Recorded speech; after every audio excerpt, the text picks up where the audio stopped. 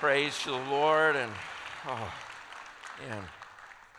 Rebecca and Caleb, you just about sang me out this morning. I just wore my voice out.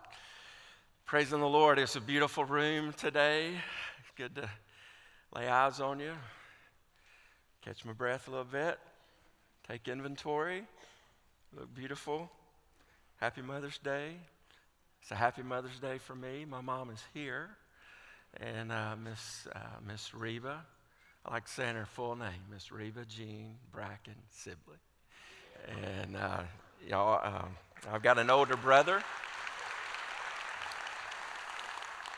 and a younger sister, and she's with me on Mother's Day.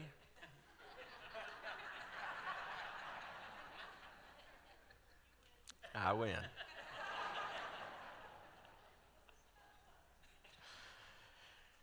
Let's open our Bibles today to 2 Timothy. 2 Timothy chapter 4.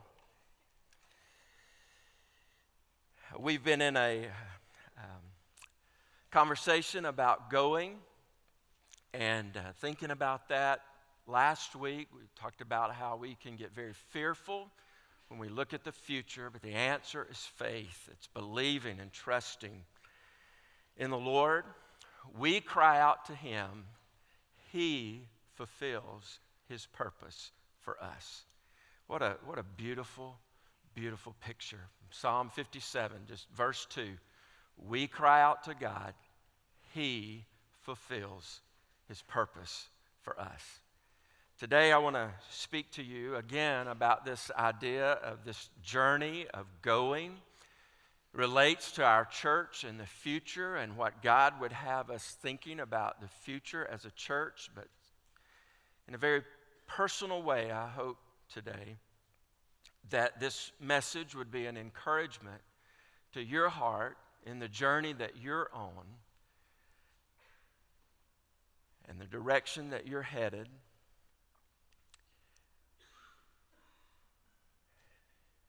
We are in a 5-week stretch that is unlike any other time of year. And this 5-week stretch that I'm talking about is not just this year, I mean every year, and it's the stretch of time on the calendar from Mother's Day to Father's Day. And there are some things that come with those days that make these days different than other days of the calendar. In those events that just carry their own stories, Mother's Day and Father's Day, a lot of thinking, a lot of thoughts. I would imagine if time slows down enough, that Saturday nights before Mother's Day or Father's Day or Sunday nights at the close of Mother's Day or Father's Day, there's a lot of thoughts going on about just what that means and what that is, and if we're getting it right, if we're getting it wrong. But around Mother's Day and Father's Day, there's also a lot of other things going on, and you know that. This is the longest a lot of you have sat still all week. These are days that are filled with evaluations, days that are filled with celebrations, days that are filled with graduations. So many conversations that I've been a part of in the last few days, people are on their way to or on their way back from some kind of end of the year transition time in their life where they're marking what's happened over the course of a year. There are awards programs, team championships, grade reports, test scores, celebration parties. Am I just reading my own calendar? Y'all are with me? And I just sit in those sometimes and I think about winning and losing and recognition and promotion, and ask sometimes, should I be encouraged or should I be disheartened? Scott Carson and I sat Tuesday night with a longtime friend that we've shared. It had been a long time since we'd seen him, and we were catching up on a lot of things over dinner, and just all of a sudden he leans across the table and he says, Guys, a lot of men feel like they need to win. Do you feel like you need to win? And I was just staring at him, and I thought, well, that escalated fast. And he said, if you do feel like you need to win, how do you know if you're winning? And before I could really have another thought, he said, and if you do need to win, and if you're trying to figure out if you're winning or not, what does winning look like for you? And I looked at Scott and just, take it away, Scott. And that question played into the emotions of these days, the schedule of these days, even thinking about the life of our church. Are we winning? Are we losing? What does winning look like? How do we measure that? How do we think about that in our own personal lives? As a mom, you sit here today, or you're a guy thinking about your next stop related to education or career. Do we need to win? What does winning look like for us? And pretty fast, my heart and mind went to the book of Timothy, 2 Timothy specifically, and 2 Timothy chapter 4 even more specifically. When you come to 2 Timothy, you have the last letter written by the Apostle Paul. That's significant because he wrote at least 13 that we know of, possibly 14 if you consider Hebrews to be authored by the Apostle Paul. Maybe he wrote more. We do believe that he wrote more. It's just that these are the letters that have been preserved by God's sovereign hand and in what we call the Bible. And in these letters, we do know that 2 Timothy is the last one that we have. And the Apostle Paul had been a sharer of the gospel, a believer in the gospel, a minister of the gospel for more than 30 years. And here we have his last letter, and those who check the calendar and put a lot of different events together believe that it's very likely this letter was written in the spring of the last year of his life. And just a few months later, in the summer, that the Apostle Paul would die because of his faith in Jesus Christ at the hands of Nero's persecution of Christians. And so just weeks, months, we have his last words. And you wonder about a guy that has lived for Jesus, has been at the very forefront of the gospel going forth, and at the very beginning of the church and the spread of the gospel and the kingdom of Christ being announced and proclaimed and spread. And what strikes me here in these closing words is that the Apostle Paul knows that he's going to die soon. That's his belief. And there is this bold yet humble confidence nearing the end of his earthly life, listen, that he had won. That he had won. And weeks before his earthly death, he's writing in a way that he's saying, basically, I got it right. I got it right. I won. I did it. I'm ready to see Jesus. I'm headed home. And I read verses like that, and I don't know what happens in your heart, but I read verses like that, and I think if I have the awareness somehow, some way that I am approaching the end of life, how beautiful it would be to not be wondering if I'm winning or doubting if I'm winning or hoping that I'm winning, but to come to a point, if it's a year away or 5 years away or an hour away, that I would be living in a way where I would say, I won. I got it right. And look at how he writes about it. He says in verse 1, I charge you in the presence of God and of Christ Jesus. He's writing to young Timothy.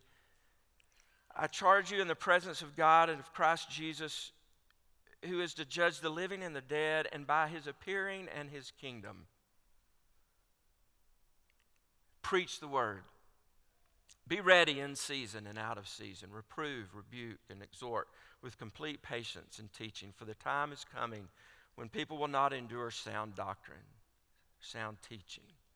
But having itching ears, they will accumulate for themselves teachers to suit their own passions, and will turn away from listening to the truth and wander off into myths. As for you, always be sober-minded. Endure suffering. Do the work of an evangelist. Fulfill your ministry. Verse 6.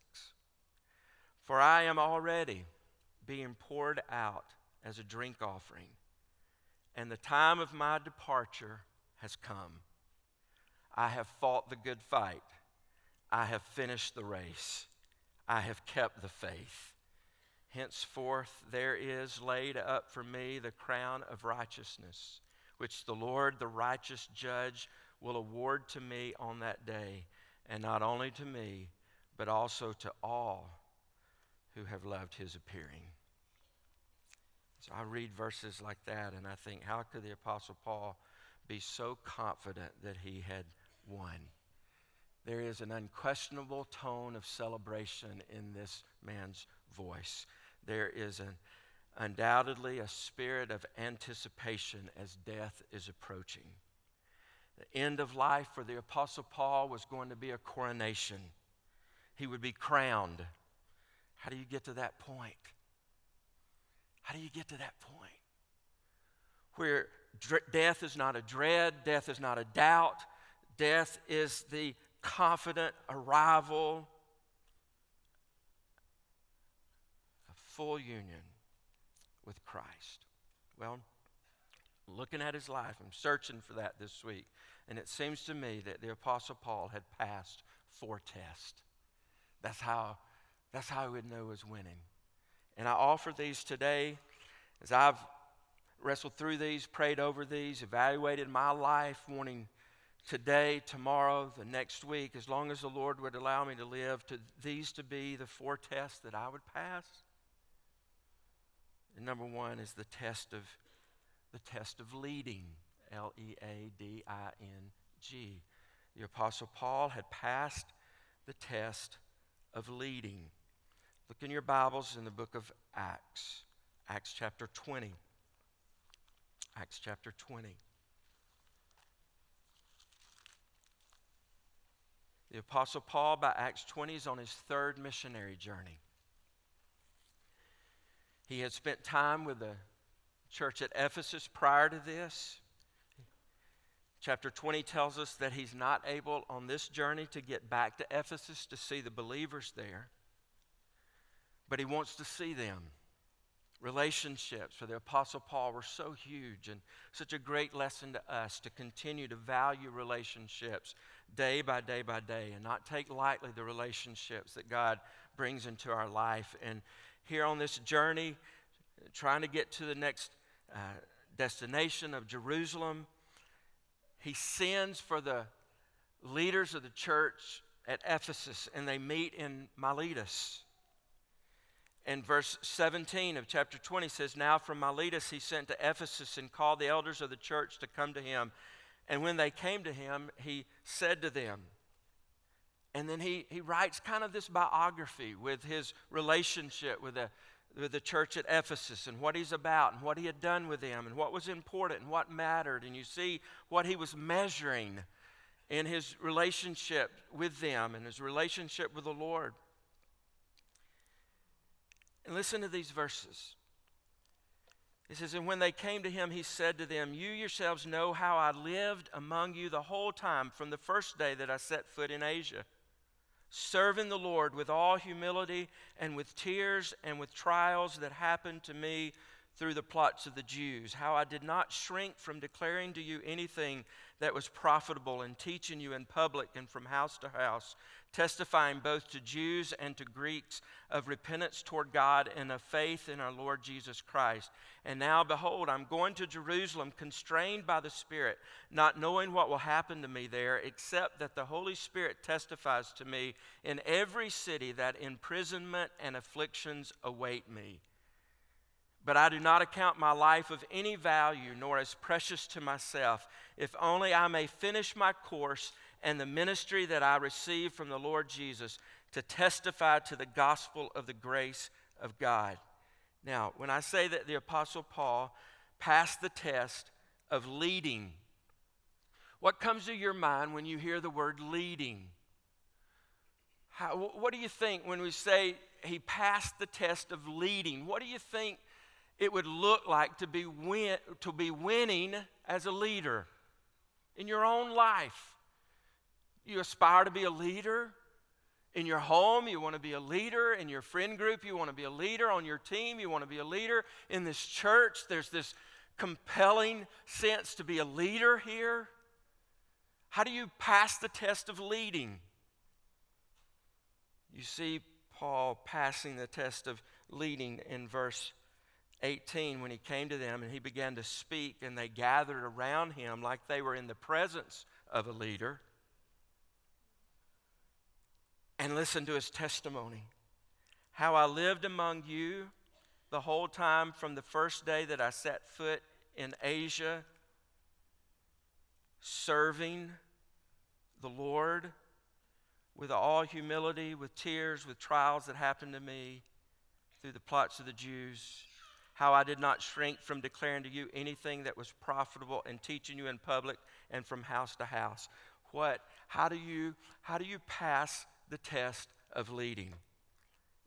We come to a point in our life where we recognize that what leading is serving.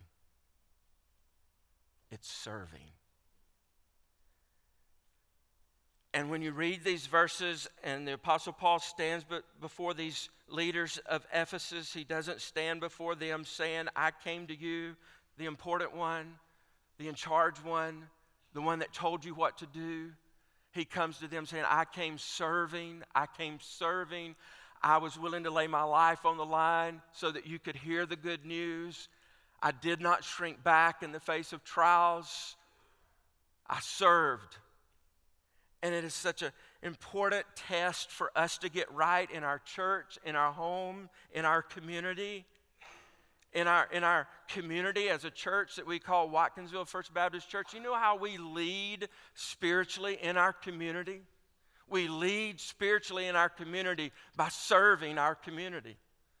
By having a testimony that if our church was removed from this area, this location, people would not miss our authority. People would miss our service. People would miss our putting others first. How do you lead in this church? By serving. How do you lead in your family? Not by staking your territory, not by putting your name on the clicker. Listen, you don't claim your chair, you don't claim your spot, you don't argue for, this is mine, serving. That's how we lead. Paul shows us that he was willing to serve. And that's how they recognize him as leader. Jesus washes the feet of the disciples in those last hours of his life on this earth. And he says to them, you see what I've done, do what I did. No one is greater than their master. Leading is not about being high and mighty. Leading is about being low and humble. And when we look at our life and we're trying to, hey, am I winning? We know we're winning when we're leading by serving. Number 2, the Apostle Paul passed the test of loving. He passed the test of loving. In Acts chapter 20, Look at verse 24. He says, "But I do not account my life of any value, nor as precious to myself, if only I may finish my course in the ministry that I received from the Lord Jesus, to testify to the gospel of the grace of God. And now, behold, I know that none of you among who I've gone about proclaiming the kingdom will see my face again." And then he goes on and he warns them about threats to their life. In verse 36, wrapping up this time with them, it says, "And when he had said these things, he knelt down and he prayed with them all. And there was much weeping on the part of all. They embraced Paul and kissed him." There's such a scene here of the believers at Ephesus loving Paul and the Apostle Paul loving the believers at Ephesus. You see a very emotional description here in the pages of God's Word. There was weeping, there was embracing, there was kissing. And verse 38, "Being sorrowful most of all because of the word he had spoken, that they would not see his face again." No doubt Paul loved these people, and those people loved Paul. And why do you think that they knew the Apostle Paul loved them so much? How would they know that he loved them so much?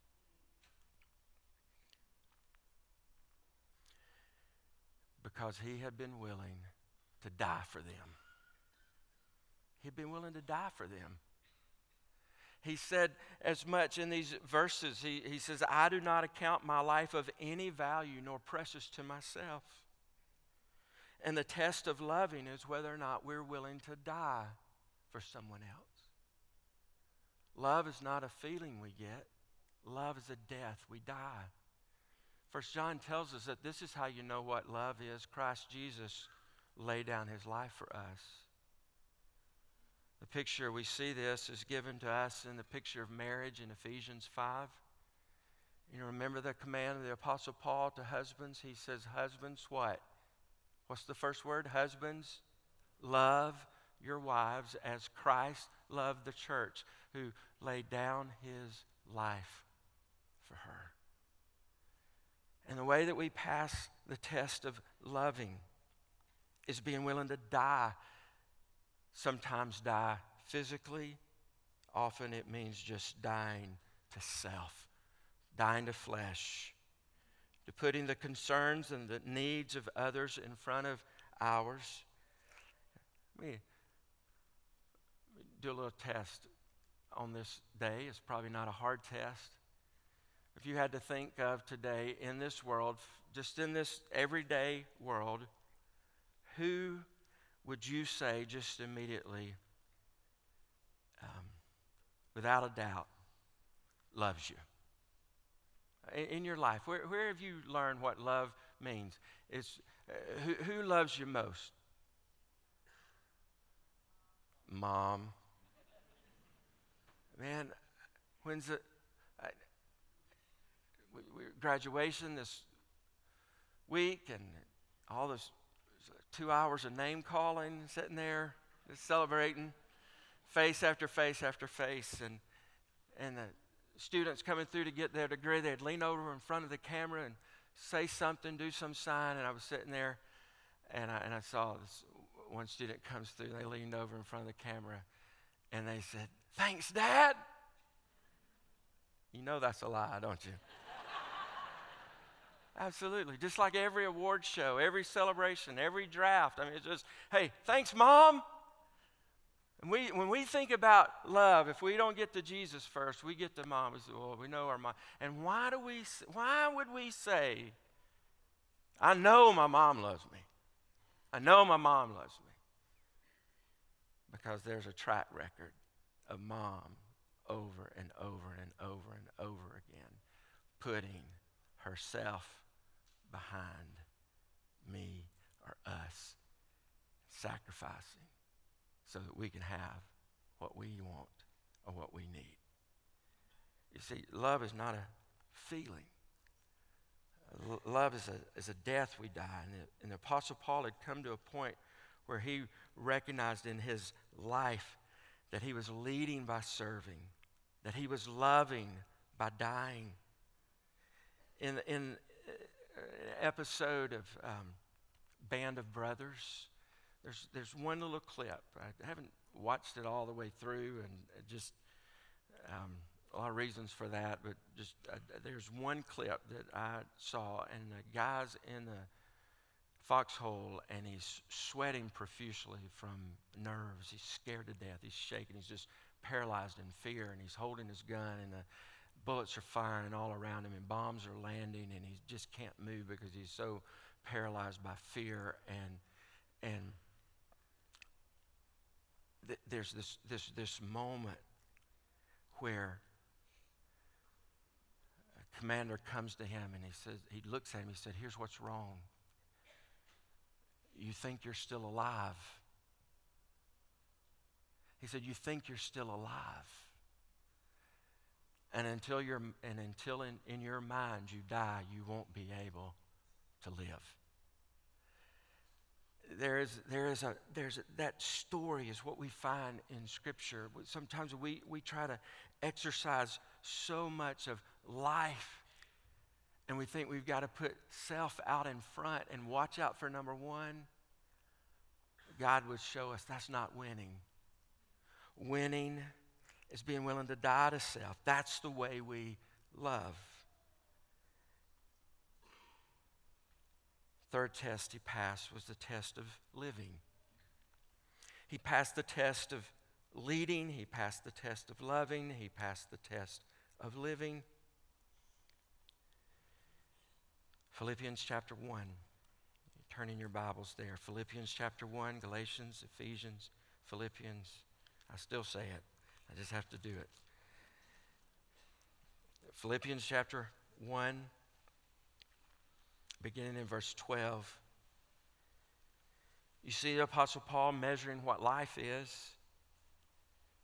Philippians chapter 1, verse 12, "I want you to know, brothers, that what has happened to me has really served to advance the gospel." He looks at all the trials and turmoil in his life and pain in his life, and he recognizes that what's happened in his life is that it's advancing the gospel.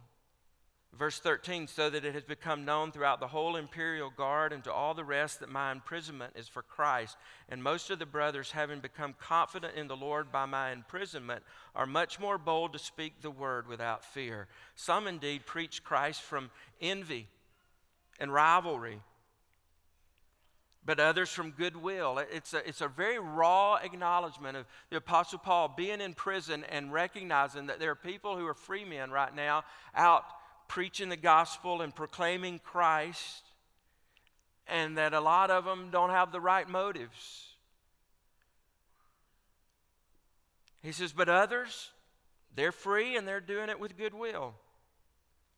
The latter do it out of love, knowing that I am put here for defense of the gospel. The former proclaim Christ out of selfish ambition, not sincerely, but thinking to afflict me in my imprisonment. What then? Only that in every way, whether in pretense or in truth, Christ is proclaimed, and in that I rejoice. You talk about a guy that was winning.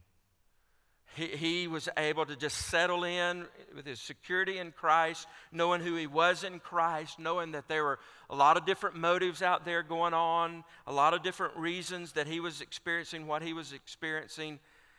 He says, whether or not Christ is proclaimed, and in that I rejoice, yes, and I will rejoice. Verse 19, "For I know that through your prayers and the help of the Spirit of Jesus Christ, this will turn out for my deliverance, as it is my eager expectation and hope that I will not be at all ashamed, but with full courage, now as always, Christ will be honored in my body, whether by life or by death." And here it is. "For to me, to live is Christ, and to die is gain." This was a guy that had recognized while he was still alive that dying would be gain. He has passed the test of living. And friends, we don't pass the test of living until we pass the test of believing that death would be gain.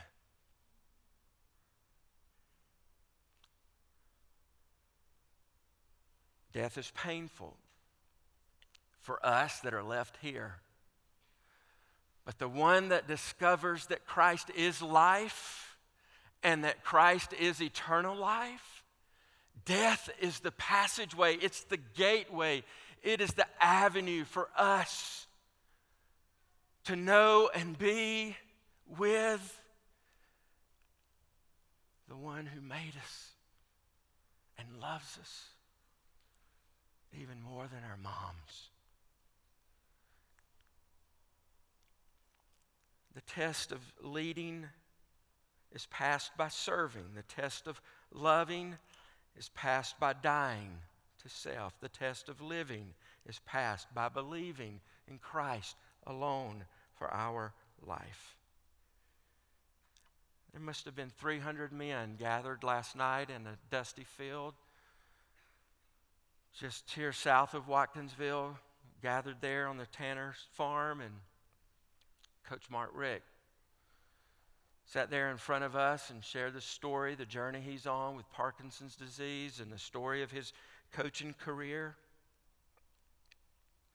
And this isn't word for word. This is just me listening and remembering the impact of his words last night. And he made a statement like this. He says, one day they'll make you stop coaching. One day they'll make you stop working. One day they'll make you stop, and in my mind it was just fill in the blank. One day they'll make you stop teaching. One day they'll make you stop selling. One day they'll make you stop traveling. One day you'll have to stop whatever it is that occupies your life here on this earth. Coach Rick says, but they can't make you stop believing in Christ. And they can't make you stop loving Christ. They can't make you stop identifying with Christ. It sounds a whole lot to me like for me to live is Christ and to die is gain. There's a fourth test that the Apostle Paul passed, and that was the test of leaving. The test of leaving. Have you noticed how many times in life, by being obedient to Christ, we have to learn to leave?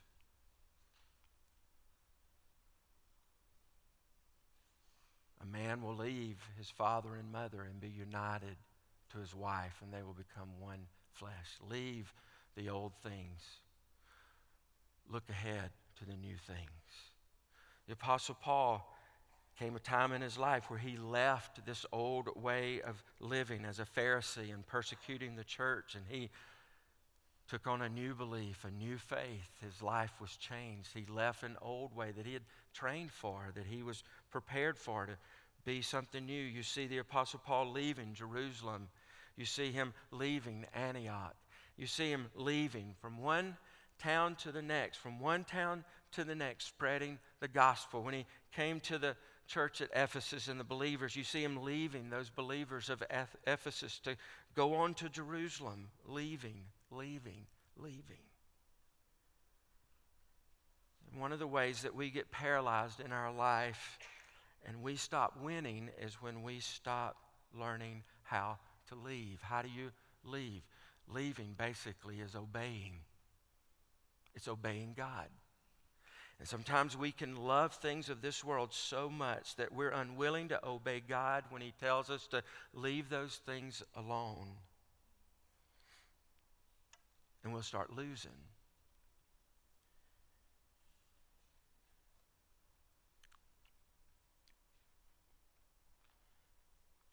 A lot of things we leave with tears. A lot of things we leave with concern or worry. The Apostle Paul writing here in 2 Timothy, listen to how he was winning when it came to leaving. He's writing to young Timothy, and he says, I'm already being poured out as a drink offering, and the time of my departure has come. I fought the good fight. I finished the race. I kept the faith. You know what he was doing?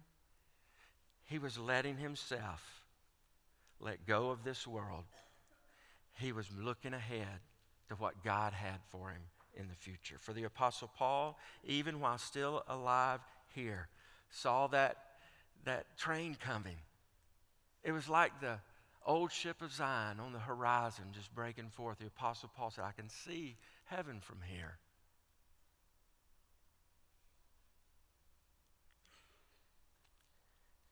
When you look at life today, one of the things that may have you paralyzed and hung up and actually defeated is because God has told you to leave that alone, to leave that. And the only way to break free from what you have been cleaving to is to obey God and learn the test of leaving. Remember Jesus Christ, he did what? Philippians 2 tells us that he left heaven. He left heaven. And he came to this earth. Hebrews 12 says he endured the cross for the joy that was set before him. And one of the ways we learn to win is that we're able to leave what we know. We would be there and we think, this is good, this is comfortable. But the only way that we will know the joy that God has in store for us is being willing by faith to leave and to obey what God is leading us to. I ask you today, are you winning?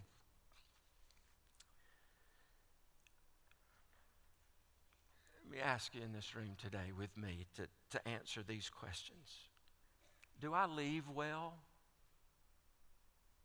Do I leave well? In other words, am I obeying God? Do I lead well? Am I serving? Do I love well? Am I dying to self? Do I live well? Am I believing in Christ alone for my hope? Sometimes we don't know if we're winning or losing because we're not sure how to measure it. Sometimes we think we're winning when we are losing because we're measuring with the wrong thing. Have you ever been dumbfounded by realizing you're measuring with the wrong thing? Just a few days ago, I really thought I was doing 70 miles per hour. And I looked down at my speed gauge there, and I was doing like over 100 kilometers.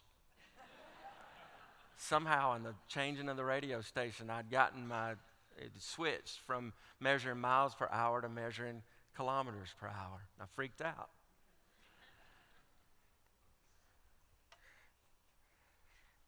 We can be measuring by the wrong measuring stick. And I just ask you today to look at your life, and if you're not leaving well, leading well, loving well, or living well, to repent. Say, Lord, I got it wrong. I'm measuring by the wrong stuff, and help me refocus on what really matters. And then run. Run. Don't let the world set the measuring stick for you. I want to close with this story, and then I want to pray for us. It's been several years ago. A man by the name of Bill Broadhurst had a brain aneurysm, and he was paralyzed on part of his body. The right side of his brain began not to function right, and so that meant the left side of his body was damaged. But he wanted to run. He wanted to keep running races, and he entered a race called the Pepsi Challenge. It was a 10K, and in that 10K, a little over 6 miles, he started with 1,200 runners. Bill Rogers, some of you would know him from the running world, won that race. Bill Rogers won the race in just right at 29 minutes. Bill Broadhurst, he finished the race. It took him 2 hours and 29 minutes. And the story goes that in that run, while he was just trying to lift one foot in front of the other and let the other foot flop, that he was teased by children. He became numb. He experienced great pain. He had to avoid cars because they kind of ended the race, and yet he wasn't finished. And he eventually got to the finish line. And when he finished the line, 2 hours and 29 minutes, Bill Rogers, who had finished in 29 minutes, was still there 2 hours later.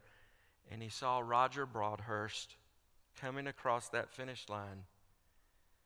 And the story goes is that he took that gold medal off of his neck and he went to Broadhurst and he placed it around the neck of Bill Broadhurst and said, Broadhurst, you're the winner. Take the gold.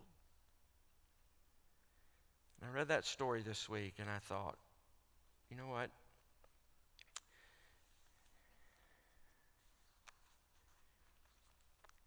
I want to cross the line winning for heaven. And I'm believing that if I can win the test of leaving and living and leading and loving in God's way, that I'll hear Jesus say, well done, my good and faithful son. Bow your heads with me. I'm going to ask you in this room if you would stand in just a moment, not everybody, just some of you, and you'd just say, Pastor, I'm going to ask you to pray for me. I need to refocus. I don't really feel like I've been winning, but would you pray for me that I'd get it right and I could run winning? So I ask you to stand in this room right now. I want to go back through that. Just anybody in this room, Pastor, pray for me. I want to refocus. I want to win. I want to get it right. I want to finish measuring the right stuff. Just stand right now. Heads bowed. This is me and you and the Lord. Let me give you about 10 more seconds to just be obedient to the Lord right now, okay? All right. 5, 4, 3,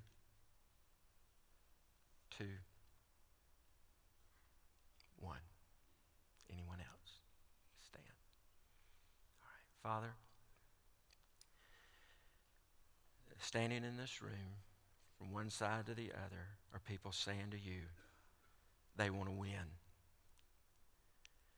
And I pray, Lord Jesus, that today you'd put your finger on their heart and their life and show them where the focus needs to leave and where it needs to move to. So that day by day by day, there could be this sweet confidence that we see in the Apostle Paul's life, that to live is Christ and to die is gain. I pray, Lord, they would have this great confidence that they are running the race, they are fighting the fight, and that they will finish winning.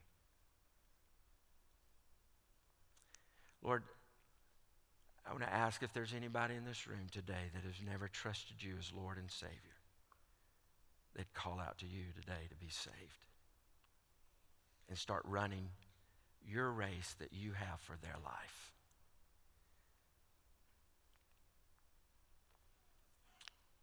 Let's all stand. Let's all stand. Father, as we walk out of this room today, help us to measure right. Help us to serve, die to self. Our life be anchored in Christ alone. Looking forward to heaven. Faithful and effective here until we're finished with this leg of the race. In Jesus, we pray in your name. Amen.